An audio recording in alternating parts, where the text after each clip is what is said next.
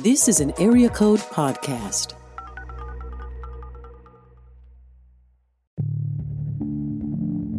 Growing up, I felt like expressing anger left me open to ridicule or dismissal or something like that. It just wasn't a safe place to be. For some people, being angry makes them feel powerful, but I felt like I was laughed at, or it left me open to something. So I didn't feel like it was a safe space for me. So getting to rage in games feels delicious, which feels great. Hi everyone, I'm Richard Clark, and you're listening to Video Game Feelings, a podcast about the way video games make us feel and the people who make and play them.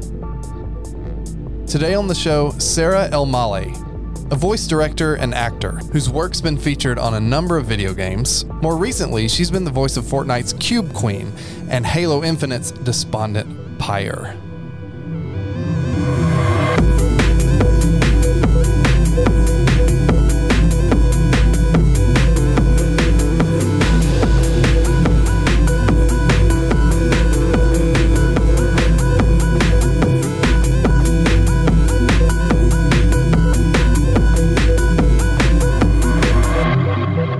Have admired Sarah from afar for years now. Back in the day, we both swam in the same games writing circles. As those circles started to be disrupted and dispersed, to be honest, I watched with relative envy as her star rose in the video game voice acting realm. As someone who struggled to find my place in life, I partially envied her straightforward career progression, but I think more than that, I envied her expressiveness.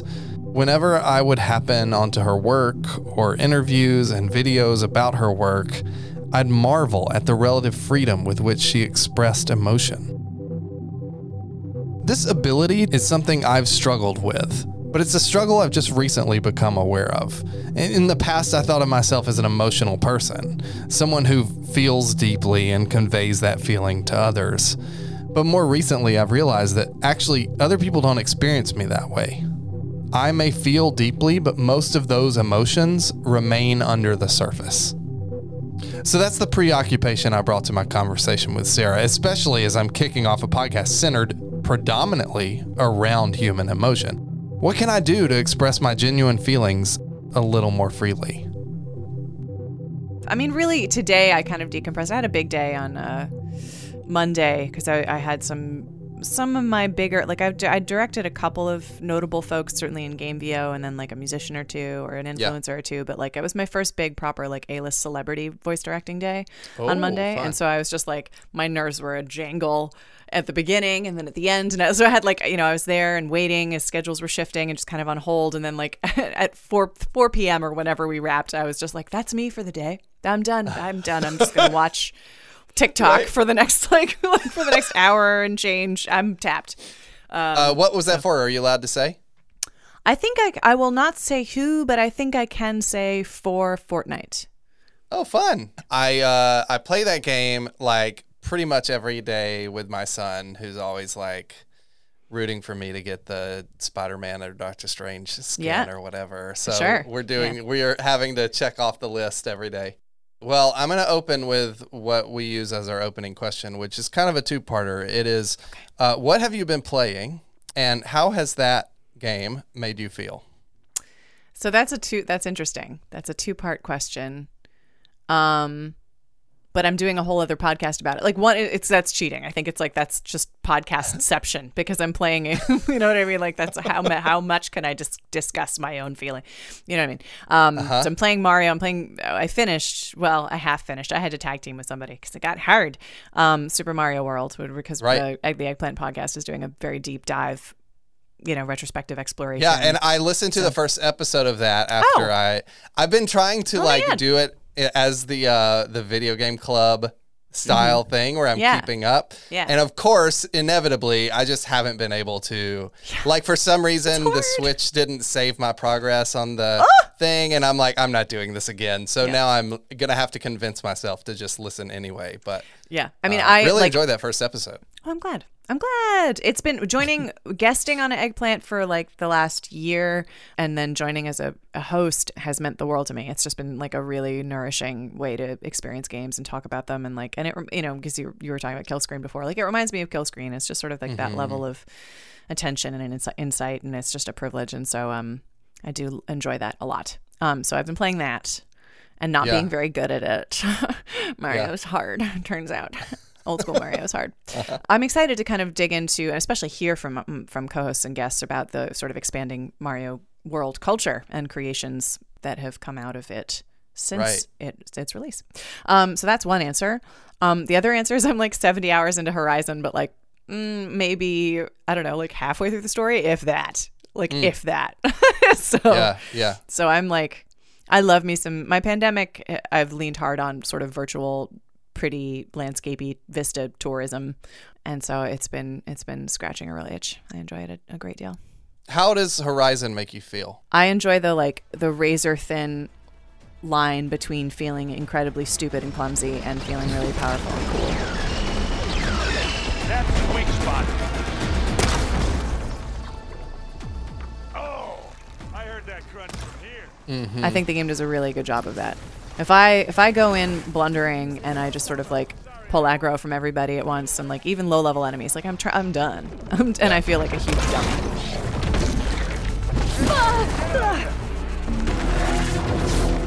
And if I take my time, or I pay attention to, if I tag some parts, tag their weak spots, like do the due diligence that the game systems make incredibly easy for you, then I'll be like, oh, that was easy. That was over in like 2 hits. Oh, look at that thing fizzing away. So it's like I enjoy that feeling of like, I enjoy both of those feelings. It's like two feelings, but there's a feeling in between, right? Like something around, I don't know, risk, or does that feel right? Feeling in between? What is the razor thin line between feel like? Between clumsy and extremely, it feels like risk, right? Like if you think of it like in terms of a sports game, a football game, right? Like which I am incapable of doing, but please tell me how that works. I'm barely capable, but I'm just thinking, there's that classic thing where the coach just like makes a call and they're like, if this works, it will be the greatest call on earth. If this doesn't work, everyone will say he's the worst coach on earth. Oh, and I see. That feels like the kind of thing you're experiencing. Possibly. I think there are cases where that might be true, where I'm like, boy, if this, I've got a hunch about this, and if this pays off, that'll be amazing, but it could go wrong. I feel like 9 times out of 10 though, I know what that line is. That line is just very basic level shit that the game has been telling me to do and like making easy for me the entire time. And it's like, oh, you just needed to take a second to tag something to look at what its elemental weaknesses are. Like I almost feel like, oh yeah, duh. So it's never like a huge risk. It's actually just basic level participation in the game as per all the signs. That is in fact the difference. So it's like, I don't know, most of the time there are like a few larger enemies where like, oh whoops, I should have paid attention to their level, which also the game tells me. Most of the time though, that feeling is like, yeah, I did what I was supposed to do. You know what I mean? So it's like learning competence almost, or something, It's patience and it's due diligence. And so there's a difference between like cowboying, which sometimes works and is kind of wild, but most of the time the feeling is like returning back to the things that I already know I'm supposed to do. Is this a feeling that you have in real life and that you enjoy feeling, and so you play it in a video game, or is it something you're supplementing? Oh yeah, a little bit. I mean, my gut reaction is to assume the latter. To assume that you could always use more feelings of competence than you normally have. I mean, there's a lot of different impulses. Like I appreciate the way that, I don't know if you're familiar with how Jason Vandenberg kind of mapped out the different play impulses that we have as human beings. So just sort of neurological, behavioral, psychological, like what kind of player are you? What are you trying to gratify? Like what are your impulses? What do you respond to? There are probably like organizational impulses that I have as a gamer. When I'm really hooked into something, I kind of tend to be completist. I try to I'm kind of methodical, like things like that are like apparently behaviors that I can exhibit that I just fail to like implement in my life as often as I would like to, but show up in video games. You know what I mean? Yes. There's a little bit of that tension. I think every teenage kid feels that tension. Yeah, totally. Such a common thing. Oh my God, totally. I came home from school and played, or from school and then rehearsal, most of the time for theater kid. And and played so much Sims. My parents were like totally baffled. Like I kept my grades up pretty well, vastly underslept. But all they saw in their waking hours was me coming home and like playing The Sims in my room and being like, leave me alone, it'll be fine. I'll be like, okay. And then she's like, she's pulling it off. I don't know what's going on there. And what it was I just like needed to like scratch an itch of The Sims. And then I could attend to my homework. But, which I think is an underlying thing in my life. I feel like there's almost always a deficit of like me time that I'm then scrambling to like fix and catch up with, and like that's the cycle. Instead of just being like, I could get all my work done and then have free time. No, it's never that. It's like free time first and then oh no, work. In The Sims, my like they were all thriving. Like their lives were so, I had just like systems of efficiencies and like how to order their morning in terms of like pee and then eat and then blah blah. Like it was just so like down to the detail, and they were all doing so well. I mean, you know, they were like, I think they were like all ethically non-monogamous, having wonderful partnerships, and like just totally succeeding in their careers. Like it's having kids. Like it was just bananas. And yet, as me being a messy teen and like staying up, going to bed at 12 and getting back up at 5 to study for a biology test, like just a mess, you know?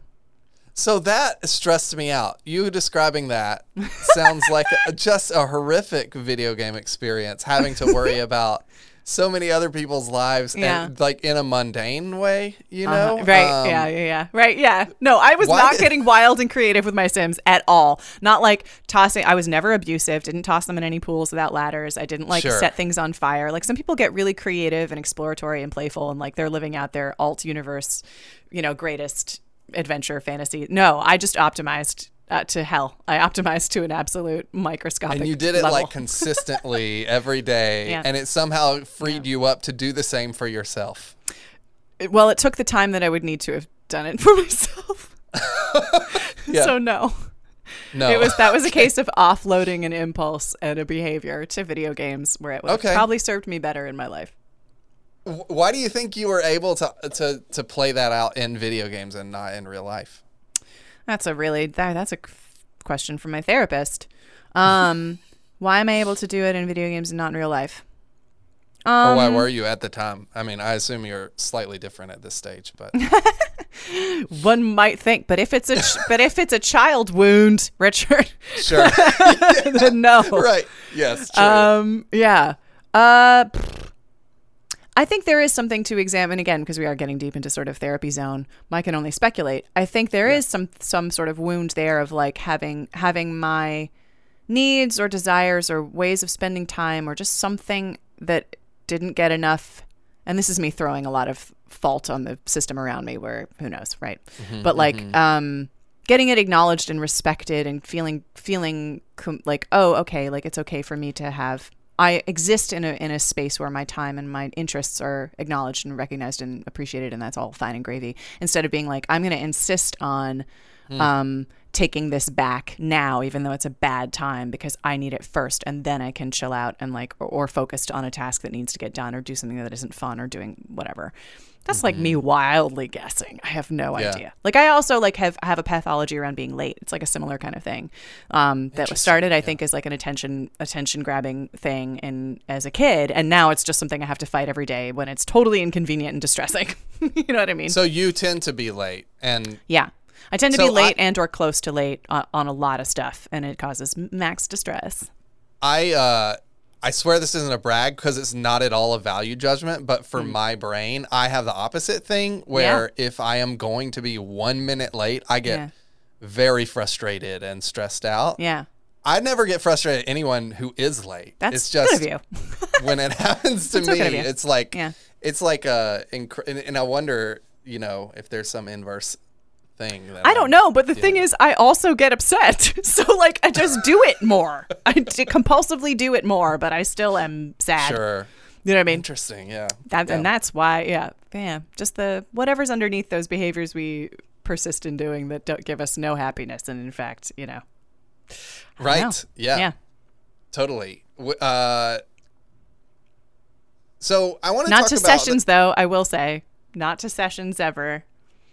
Say that. What do you mean? To sessions, to voiceover sessions. Oh, okay. Yeah. Gotcha. Yes. So that's a good transition. I mean, honestly, a huge fan of your work. One of the things that I've noticed about your voice acting is, and this may go without saying, I don't know, but it seems particularly true of you, is that it feels expressive, right? Oh. Like it feels very like you are articulating, I don't know if articulating emotions is right, but you're articulating emotions, right? Okay. Sure. This is something I wanted to talk to you about because I struggle with it. Okay. On a personal level. When I feel things, I have a really hard time of. Like, humor is basically like the one way I express emotions, and sometimes I get frustrated with that. Like, I laugh really hard, and that's basically or I'll make a sardonic comment or something. I'm not like cynical, but What I are you, can Nate be... Drake? What is this? That's right. I really struggle to express the sort of more vulnerable things. I started this podcast partially because I wanted to learn to talk about those things. Feelings are something I feel very deeply, I think, but it takes me a while to recognize I'm feeling them even. Yeah. And then to articulate them is another step. Like writing helps me a lot. Yeah. But yeah, I'm curious, like around, like, do you see that as self-expression in terms of emotions? Yeah. I feel like I want to put a couple different pins in that. Like 3 different pins in that question for answered. One is like how I learned how to do that in my relationship to emotions from, then as a kid and now, and what acting does for that. And the second pin is around just, and not to overextend my analysis here, but men are not taught to identify or express their feelings. It's work. Right. We should be so lucky that you do it through humor and not aggression, right? Like it's that's the disadvantage that is an inheritance to many men, and that makes me sad. And it's always very thrilling and powerful to watch men in particular move through it and resist it, and it's just an extra challenge. And then the third thing was a direct answer to your question, I'm sure. What did you actually just end with? I'll give you time to think about it because I do want to address the men thing. This has been something I'm hyper aware of because I don't like hanging out with men. For this reason, I find it A, boring, and B, suppressive, right? Like oppressive maybe is the word I'm looking for. It feels like you're talking about facts and stuff and like, or opinions, right? And then you're not talking about emotions. So I've always found women just generally more interesting and certainly more safe of people to hang out with. More recently, I've found like an in-person friend who's not on the internet that is a man and who is better than me as expressing his emotions. Yeah. And I think that is what tipped the scales for me of like, oh, I'm not very good at this because it made me uncomfortable, right? Yeah. Like at times it makes me uncomfortable. And I've been a person who's sat with people, men who are bad at expressing their emotions, and gone back to my wife and railed against the patriarchy. Yeah. Just been like, this is frustrating. Like, it is. I'm so bored with this person. Like, can we not talk about something real? I think I think I'm good at articulating emotions maybe, but not expressing them. That's interesting. There's someone close to me who, well, I should just say, he's not going to listen to this. It's my brother. And that's not a thing on you. He just doesn't listen to anything I do.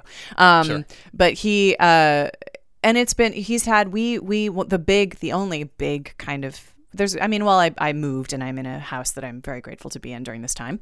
That was a big win. But the other pandemic win was becoming genuinely close with my brother. Like for years, like I say triggered, and I mean that our nervous systems were readily set off by each other.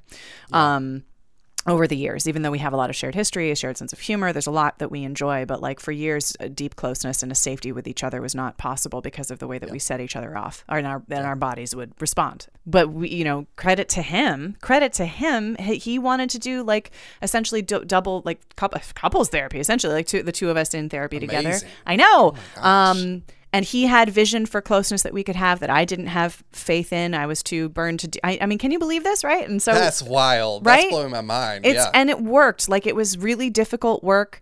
But right now I feel like it's been a minute since we really like felt super unsafe with each other, or that the cloud of our own ego got between our communication. Like these days we're just, I don't know. I can genuinely call him my best friend now. And that's never been true. Isn't that wild? Like, and so he's been, it's been really moving and interesting and just fascinating and I don't know, heart pulling to watch him do that work on his own and learn to like identify and name his own feelings and express them and be vulnerable and to cherish vulnerability, to value vulnerability actively, and then to experience, and then experientially, intellectually, and then experientially for him. And it's made so much possible in our relationship. So it's been, from the outside, it's like watching someone close to me and what's become possible in thanks to his hard work has been amazing. When you're doing your work, in what way are you expressing your emotions? Oh my God. I mean, that's all, it's the whole thing.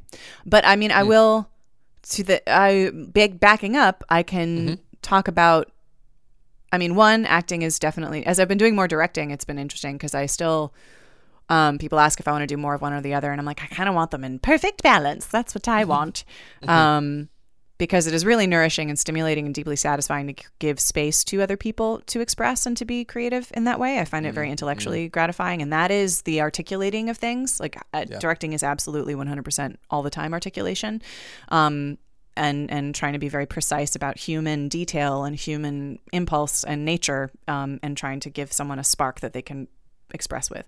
But the other part of it, the acting part of it is absolutely permission to be and feel all kinds of things that I may or may not feel permission to do in life. And so, you know, it's been interesting seeing that I just tend to get cast for tough folks, tough gals.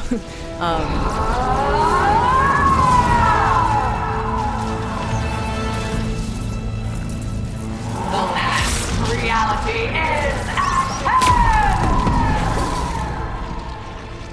Which is not how I kind of come across. Like I have kind of a goofy, almost like I think when I was younger, it was even more self-sabotaging, deprecating kind of like impulse, clowning impulse to kind of navigate certain situations. And that is, it's also native to me. I can't distinguish when it's native or just like, and what of it isn't, you know, kind of an adaptation at this point. It's just all the same. But then in games, I get to be angry. And when I was growing up, I did not. It's funny because like the inverse is true for men, where all they get to be is angry. And for me, I didn't feel like I was able. For me, expressing anger in my home. This is such a deep podcast. Oh my God. That makes me so happy. Lord. But yeah, growing up, I felt like expressing anger left me open to ridicule or dismissal or you know, something like that. It just wasn't a safe place to be. For some people, being angry makes them feel powerful, but I felt like I was laughed at, or it left me open to something. So I didn't feel like it was a safe space for me. So getting to like rage in games feels delicious. It feels great.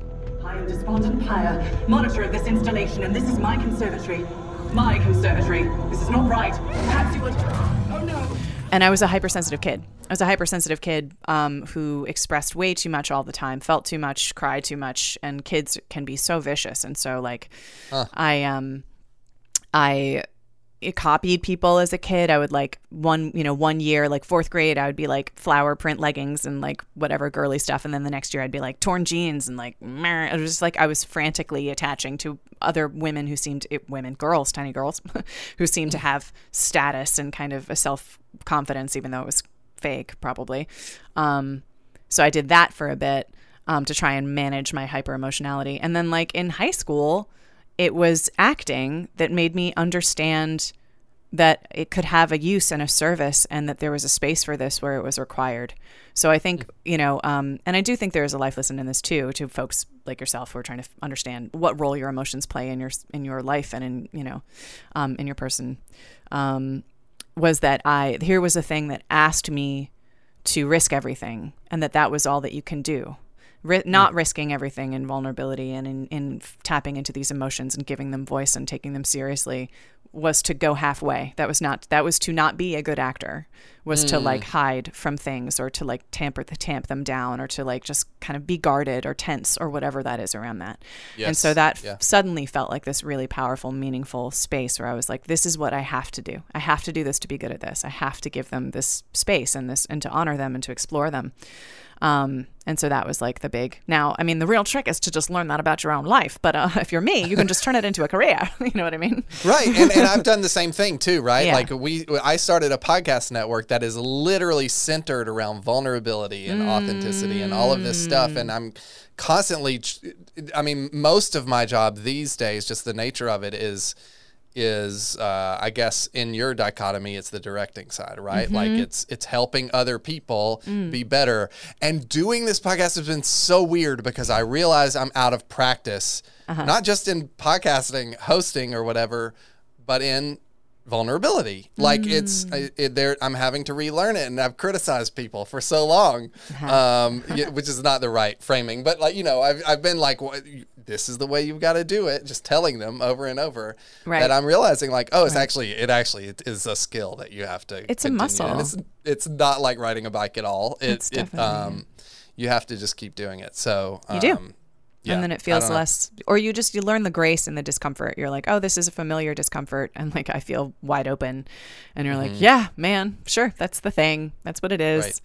Right. And I get to practice it. It's interesting now that like, I almost don't feel I very rarely, if ever, feel friction around a voiceover audition where I'll just be like, bleh. Like, I mean, it's at this point, it's been so many that like I get into the booth and I'm like, all right, what's this?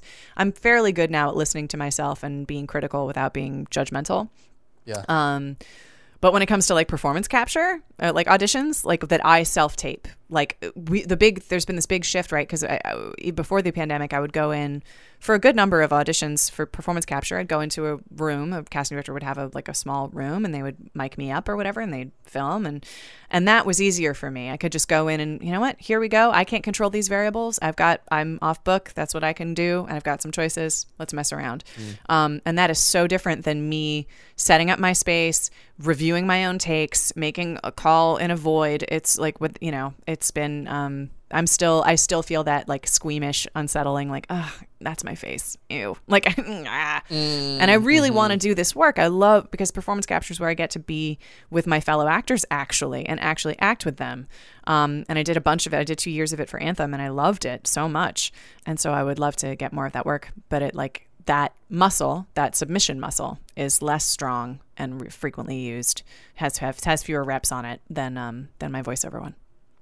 Do you ever get frustrated that you're not able to express yourself in the same way when you're not acting? In other words, is it that kind of displacement or like supplanting thing that's happening? Are you doing it there so you're not, and therefore not doing it other places, or is it just building the muscle?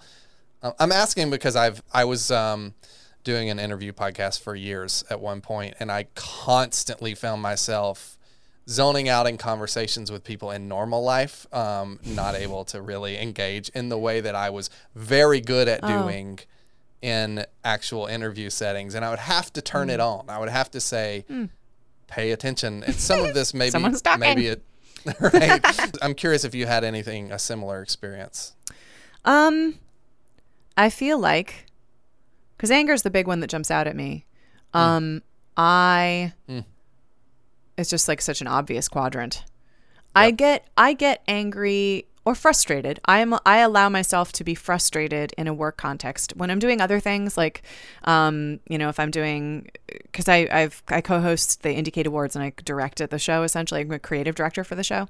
And we have a technical director, and we have other folks helping in many ways that I need and lean on, writers, etc. And so if I'm in an organizing mode, I allow myself to get what I feel is righteously frustrated when things are like not as, whatever. And I take great care to express it in a way that's like empathetic and just trying to get everybody on the same page with the same standard that we're trying to hold. And I take the communication piece extremely seriously, but I feel less, as I get older, I get less fussy around someone, worried about someone perceiving my frustration. I'm like, I am frustrated. I wish that this had been done, and then I care less that that I'm not happy about it. But I still don't, I don't know that I get angry in close, like intimate relationships or just really personal relationships. I don't know that I've cracked that in this sphere. There are other people who like I've never really gotten into shouting matches with a romantic partner or anything like that. That to me is like, why are we doing that? No, clearly this is not a thing. This is not what it needs to be if that's the state we're getting to. But that's not, I don't think everybody sees it that way. I think some people see that as healthy. And that's a foreign idea to me. I'm so sensitive to whether I feel understood and seen, and what I say, that the two of us in an intimate partnership like that we can both look at it was thing about the blind man and the elephant, just the kind of thing, like just the challenge of trying to perceive reality from the same kind of, on the same basis. Like that's really key to me. And so if I feel like we're at the point where we're yelling at each other and we can't find a way to express our feelings in a constructive way, then I'm like, I'm out. I just tap out. And so maybe I'm tapping out too early. Maybe I'm missing a key piece of relating here. I don't know. I think some romantic couples find it really healthy and normal to eventually to get really mad at each other at times, not all the time. But so I wonder about that. I don't know. When did you decide to focus on voice work as opposed to other kinds of acting? Well, it was a multi-stage thing. I fell in love with voice acting I noticed voice actors from the LucasArts adventure game days. I mean, what a big week for Monkey Island. I mean, my God, right? And Curse of Monkey Island changed my life, changed my sense of humor. Like that particular brand of you can be kind of erudite and smart and deeply silly and goofy. That is my brand. That's, what is that? You know what I mean? So that is just imprinted really heavy on me, and those performances really blew my mind. How much wood could a woodchuck chuck if a woodchuck could chuck wood? A woodchuck could chuck no amount of wood, since a woodchuck can't chuck wood. But if a woodchuck could chuck and would chuck some amount of wood, what amount of wood would a woodchuck chuck? Even if a woodchuck could chuck wood, and even if a woodchuck would chuck wood, should a woodchuck chuck wood? A woodchuck should chuck if a woodchuck could chuck wood, as long as a woodchuck would chuck wood.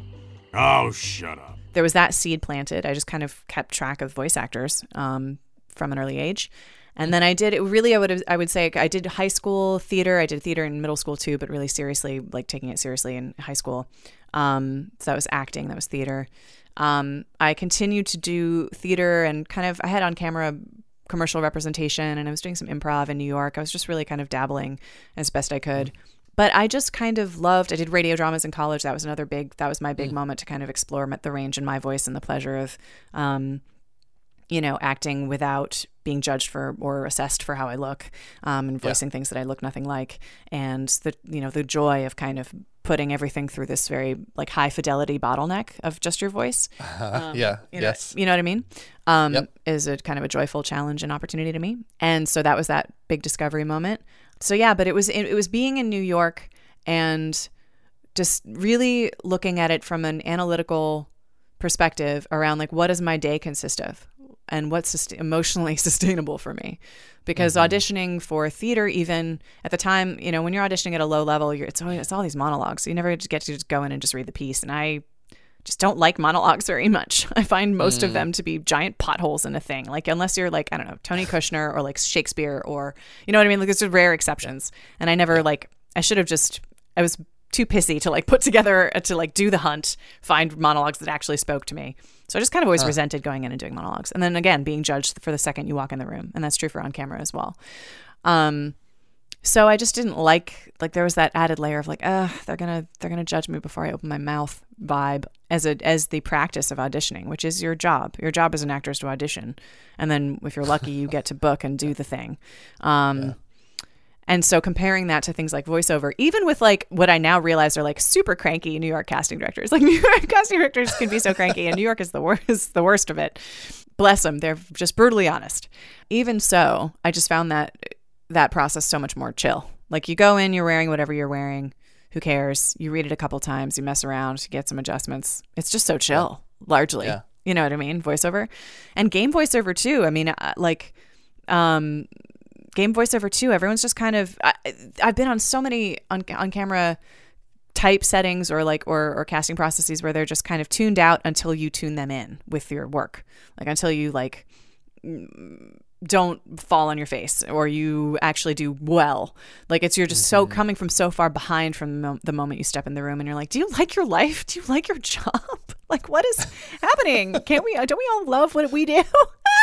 And I just felt everything is a little more, you might be the person, or you might just be great as a default vibe in voiceover. It's just hey, nice to see you. What are we? What's your take on this? So for all these reasons, it was really focusing on what does my day-to-day look like and what can I handle emotionally, and voiceover just felt really sustainable. And it almost feels like you're you're self-selecting into communities, right? Like it feels like you're reading the vibe. Yep. Yeah. In those spaces. I mean, Yeah. is that what happened with games? Is that what ultimately led you to games? Is sort of like reading the vibe and liking the community? Yeah. I mean, it was a few things. And I'm realizing now that not everybody, maybe that's a flex, but maybe not everybody had thought about their career this way. And like, as I talk to other actors or other people, and I'm like, how did you not think of it this way? But, yeah, like I felt that games were this kind of semi-uncharted space as a medium, and that was thrilling. Yeah. I was like, who knows all the different directions this can go in. That's kind of exciting. You know, I knew that that I connected to them in this really personal way, and that they were very intimate experiences for me, and that felt really powerful to exist in as a performer, to come into someone's home and for many hours at a time, and just to kind of like it's just very close, and I love that. So there were like aesthetic, medium-based reasons that I thought games would be really, really cool. That there was another big aha moment in the committing to games specifically was meeting Richard LaMarchand at PAX. And tell us who he is. Yes, Richard LaMarchand was the co-lead game designer on the Uncharted series through 3, and now teaches at USC. Right. And isn't he like notoriously nice? Yep. Okay, that was I had literally that the nicest person that I could have. I feel like I may have met him like the one time I went to Nice. GDC or something, and yeah, I don't know. No, was he is charmed. famously the nicest person in games, and like, Got it. Yeah, what happened was, I think it was my first PAX East. Yeah, it must have been. Because I didn't know where else to go. I was like starting to toy with games. I was like, how do I get into this? I have no idea where to start. And so like the only conference or event I knew of at the time was PAX. And so I went to PAX. And I got luckily upgraded at the hotel to like the fancy level. And my mom happened to come down from New Hampshire to like have brunch with me on this last day of the thing. And she saw that Richard had a speaker badge. And she was like, that man has a speaker badge. You should go talk to him. And I was like, that's terrible. Not allowed. No, he's at breakfast. He's not even on the show floor. This is invasive and inappropriate. But I did it. Mom, geez. So I did it. And again, I lucked out. Like he makes time for everybody. He's just so present and warm with anybody who wants his time. And it was funny because he was with someone else who was like, why are we doing this? Like, can we just eat? Like, and I like got it. Like from my position, I was like, dude, I feel you, bro. Like I would feel the same way. But here I am. And I was just like, what's your deal? And he's like, I work on these games. And I was like, cool. I don't have a PlayStation, but that seems cool. And he was like, yeah, we do. What do you do? And I was like, I am an actor. And he was like, we do wonderful things with actors. And I was like, oh, that's neat. And so like I walk away having no concept of what has just happened and who I just talked to. And I watch all of Uncharted on YouTube and I'm like, oh my God, these actors are vibing with each other. They have chemistry.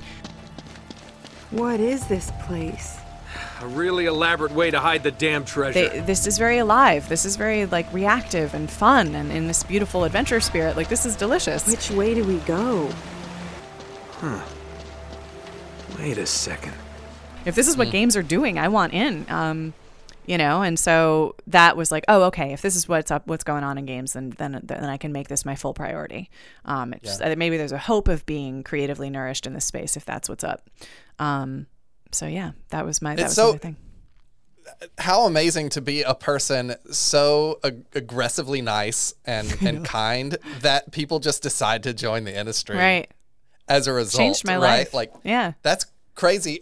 But what's really interesting about that story to me is like, I talk about this a little bit on the trailer for the podcast, but like, I had a series of those kinds of experiences at the Game Developers Convention that I went to. Yeah. And like, that was a really formative moment for me. It was a moment where like a lot of catastrophic things had happened in my life literally a week before. Oh, wow. And people were just talking to me with open hearts, like being kind. And the reason I raise that is that I think this goes almost without saying, the video game community, when you say those words, gets a pretty bad rap, right? And even today, and I think in a lot of ways, rightly so. But what strikes me is that like the real people, the real people are really nice, and really kind and open-hearted. It feels like to me. I think that I truly believe that the game space, both in industry level, fan level, all of it has both the best, and the absolute best, and the absolute worst of humanity. I think we have the full spread, and so. Yeah, I've just been reflecting on this because there's been all these like, the industry's been shaken by a lot of like revelations and blah, blah, blah, blah, blah. And me thinking back to my early GDCs, I feel like I was a freshman in college all over again because it felt like finding your, you know what I mean? It had that fizzy, fast intimacy and deep connection and like just open hearts and like creativity. And it was just very fizzy and very beautiful. And now being an old vet in this space, like I'm like, these are the days, But I still have these connections. There was. Yeah. It was just like it was very exciting. It was a really beautiful time. And, maybe I'm a little disillusioned now about it, but many of those old connections persist and are beautiful still. And I'm certain that there's new folks that are coming into the space that I have yet to meet. There's something happening. It feels like in this space, and I only know now from following people on Twitter. But it seems like there's a similar thing happening in this space that is happening in a lot of different communities, which is like a circling of the wagons, unfortunately, but also for the best, I think, where there's people getting into their spaces where they feel safest, right? Getting out of those spaces where they don't feel as safe, and just supporting the people that share common sort of human values. You think that's in the industry or in society at large or both? I think it's all over the place. I don't know. I did like improv for 2 years, and that's definitely happening in that space in like Chicago improv, and I don't know. It feels like a lot of different spaces. It's just happening everywhere. The same folks that I kind of like responded to as beacons and were so readily accessible to me. Like I met so many people. What happened after I met Richard and was like, oh, I gotta get into this world. I followed everyone he followed on Twitter, and that was how I found like Baby Castles and GDC and like Indiecade and so many of these pockets, these spaces that I was like, oh my God, my people are here. Like they're thinking about games in the way that I want to think about games. We're discussing them that way we feel about games deeply, blah, blah, blah.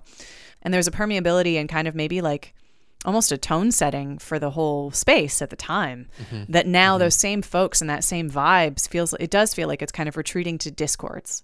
It's like, it's like kind of pulling Twitter has become like I still use Twitter as my primary networking tool, but it just feels kind of cruddy. It just feels kind of sad. And like people aren't, like when I joined, we were like we were improvising fake RPGs in Twitter threads that like expanded into, swirled outward into like fake songs. And, it was playful and it was heady. And maybe now looking back at it, it would be cheesy or juvenile or something like the way that we thought we were being deep or whatever it might, who knows? I don't know, I can only guess, but it was very heart forward. And I don't know. I guess I just, maybe I've curated my Twitter improperly that I'm not feeling it as much, but it feels like that vibe is to be found in Discords and other slightly circumscribed spaces. So what you're describing about that Twitter presence and about us back then, in a way, is like a decade ago. Maybe this connection is like a little too tenuous, but I'm going to make it because it's your podcast. For the good of the podcast, I'm going to make this. This is that clumsy, powerful divide, right? Like this is the risk-taking maneuver that I find really valuable, which is like, if I screw this up, I'm going to feel stupid. But if we can pull this off, it will be amazing and have an impact, right? Like it will mean something.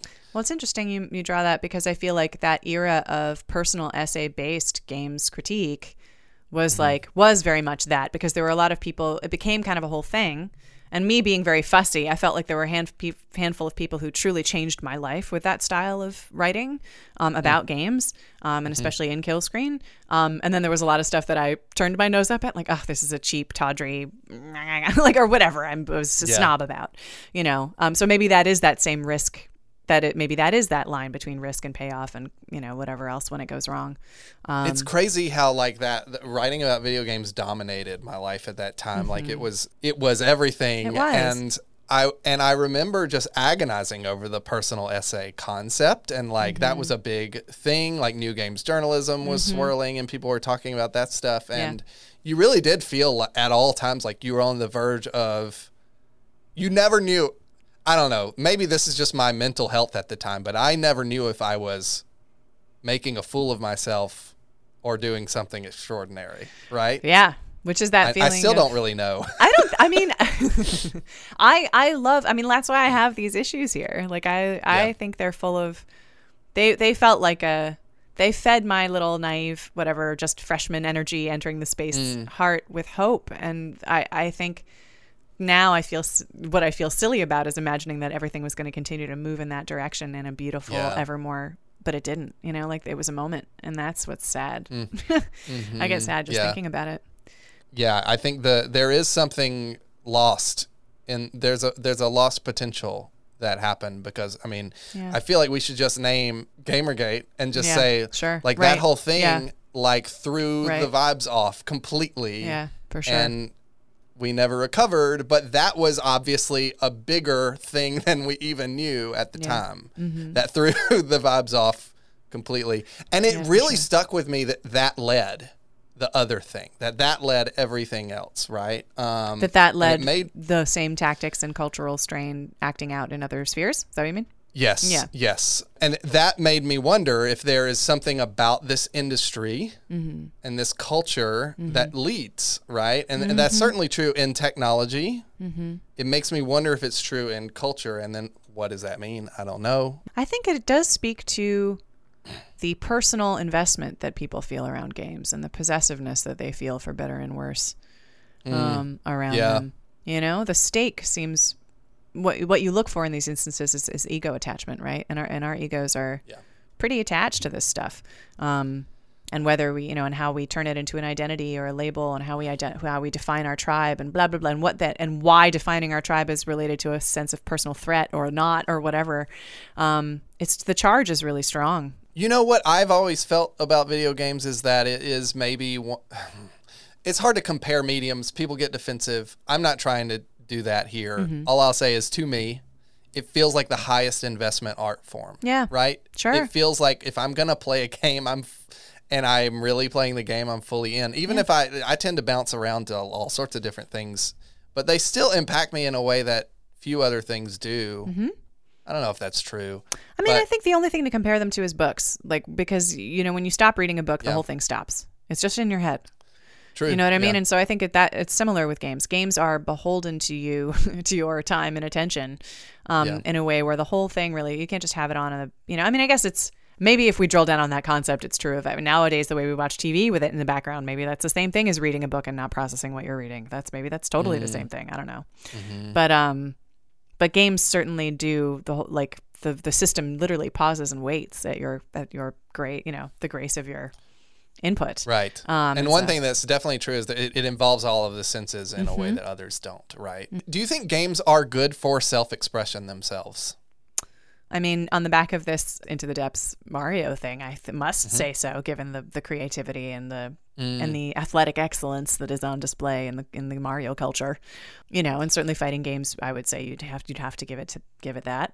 There are ways of playing RPGs that I think are deeply self-expressive, and because it requires your input, there's so much to read and to understand about somebody from the way they play a game, even if it's dangerous to kind of overextend, like we just talked about, things that are compartmentalized and that don't reflect or don't match in life. But still, certainly there's data coming through about a person based, and we know this from playing co-op, right? There's a lot about yourself when you play co-op, and how you navigate interpersonal dynamics and all that stuff. So there's, whether it's conscious or gratifying or not, there's a lot of you in whatever game you're playing. Yes. So then there's that second question of is it satisfying, or is it nice, or does it give you a freedom of expression? I think, depending on the game. Yeah. Mm-hmm. Yeah. When I'm feeling a lack of efficacy in life, I go to Doom, the new school, nice, the new school Doom games. Oh, nice. I there's something and I feel that is self-expression. I feel like I'm probably expressing a frustration and anger in a way that in a safe way. I don't think it's quite catharsis, because it's too minimal or something. Like the actual emotions I'm making. Right. I think running is better for that. But I think there's something in the feeling of achieving that stuff that just helps me to process it a little more. And processing is a big thing for me. I think that's maybe why I'm not great at expressing emotions, is because I have to process them first. Sure. Or maybe even instead, Yeah. Yeah. So I don't know why I keep going to Super Hexagon. First of all, because it's such an old game, but I love it so much. Such a good game. It's so Gosh. good. It's so good. Line. I love that game. I don't feel like I'm it was funny because I was like, no, not that, because I'm not expressing myself. I'm watching myself. Super Hexagon is such a great. It's like a mirror. Triangle. It's just sort of like, it's a really powerful way to show you yourself, because you're like, oh, I'm tired. That I was slow. Oh, I'm jumpy. I'm tweaked out. You know, like that. It's like you're just watching yourself fail in this very narrow channel. And as you flip flop to either side of the channel, you're learning about where your mood is at, where your brain state is at. It's just constantly brutally showing you yourself. And so I always find that a really interesting exercise. And I would play it to kind of like, if I was keyed up, even though it's a stressful game, maybe I would like not listen to the music. Maybe I would like listen to something else or turn off the sound. But like that act of watching myself would actually kind of like, and demanding this high intensity intention and like really, really goading you into a flow state. It did give me something. It's like so funny to play a stressful game when you're stressed out, but it had the opposite effect on me, where I would just be like, I need to breathe. I need to recenter. I need to, like, it's pushing out every other thing that my brain wants to chew on and get obsessed about and angry over.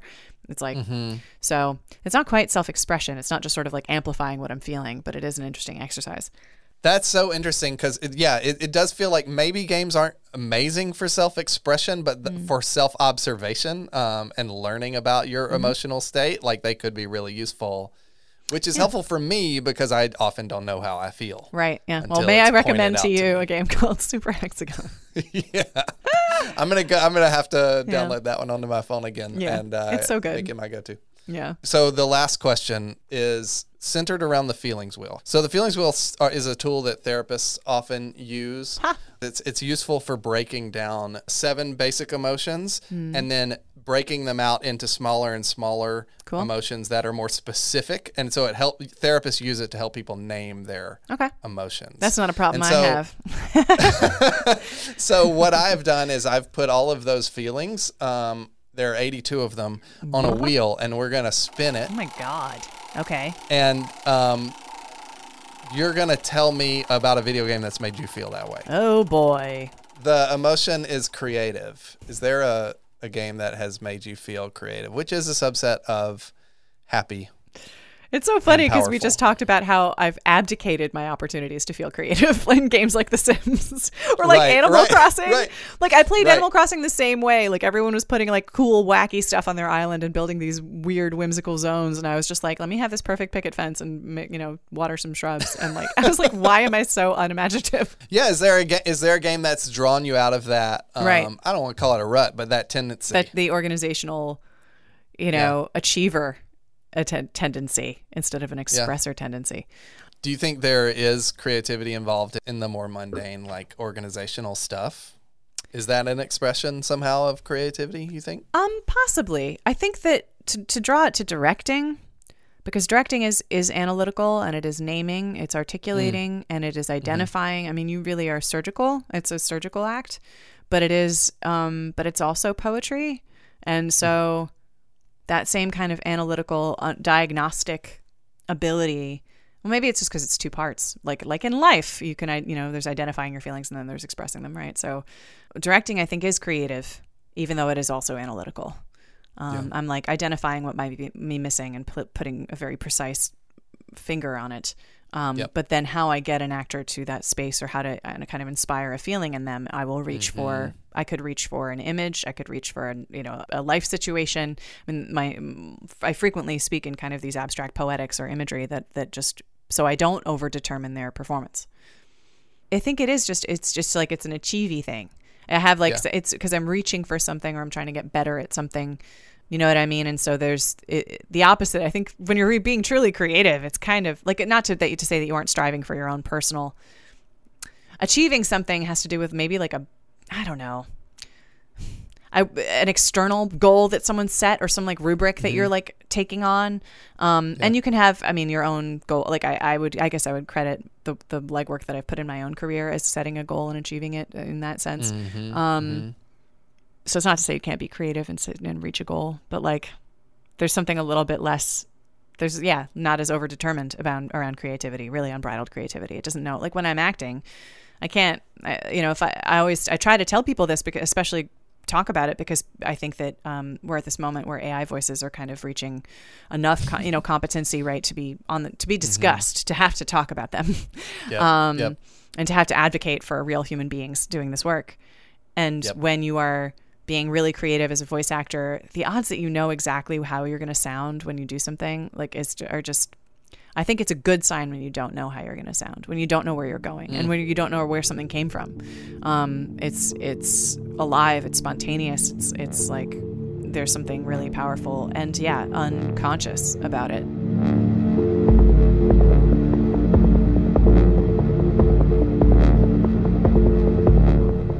I don't know how I got this way, to this self-conscious place where I carefully curate my thoughts and emotions before I express them.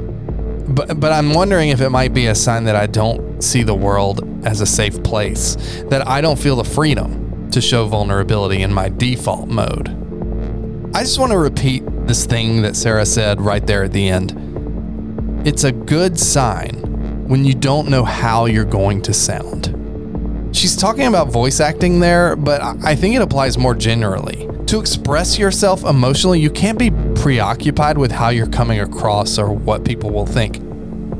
I do cry sometimes, but rarely around people. My only recent memories of crying is in front of a TV set, and I'll quickly wipe those tears away as soon as my wife turns around and looks at me. She asks every time if I'm okay, and my body and my brain interprets that question, for some reason, as a threat. I've always been relatively effective at eliciting emotion and vulnerability from others. But what I'd like to do here is use this podcast to figure out something trickier.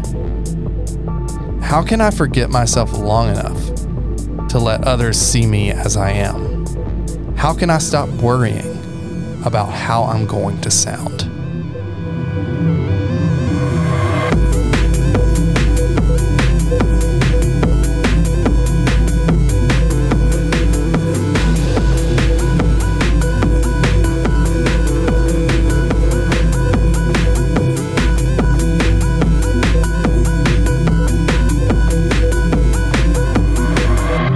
To hear more of Sarah's thoughts on video games, make sure you check out the excellent podcast Eggplant. Seriously, it's one of my 4 regular video game podcast listens. Also, check out The Wreck at therecgame.com. It's an upcoming game developed by The Pixel Hunt. Sarah was instrumental in casting and voice directing for that one. If you like this podcast, follow us on Twitter at VidGameFeelings.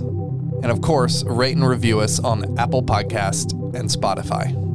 Video Game Feelings is an Area Code production. You can find out more at areacodeaudio.com. It's produced, written, and hosted by me, Richard Clark. Associate producer is Ashley Whitehurst. Our theme music is by Bruce Holtman.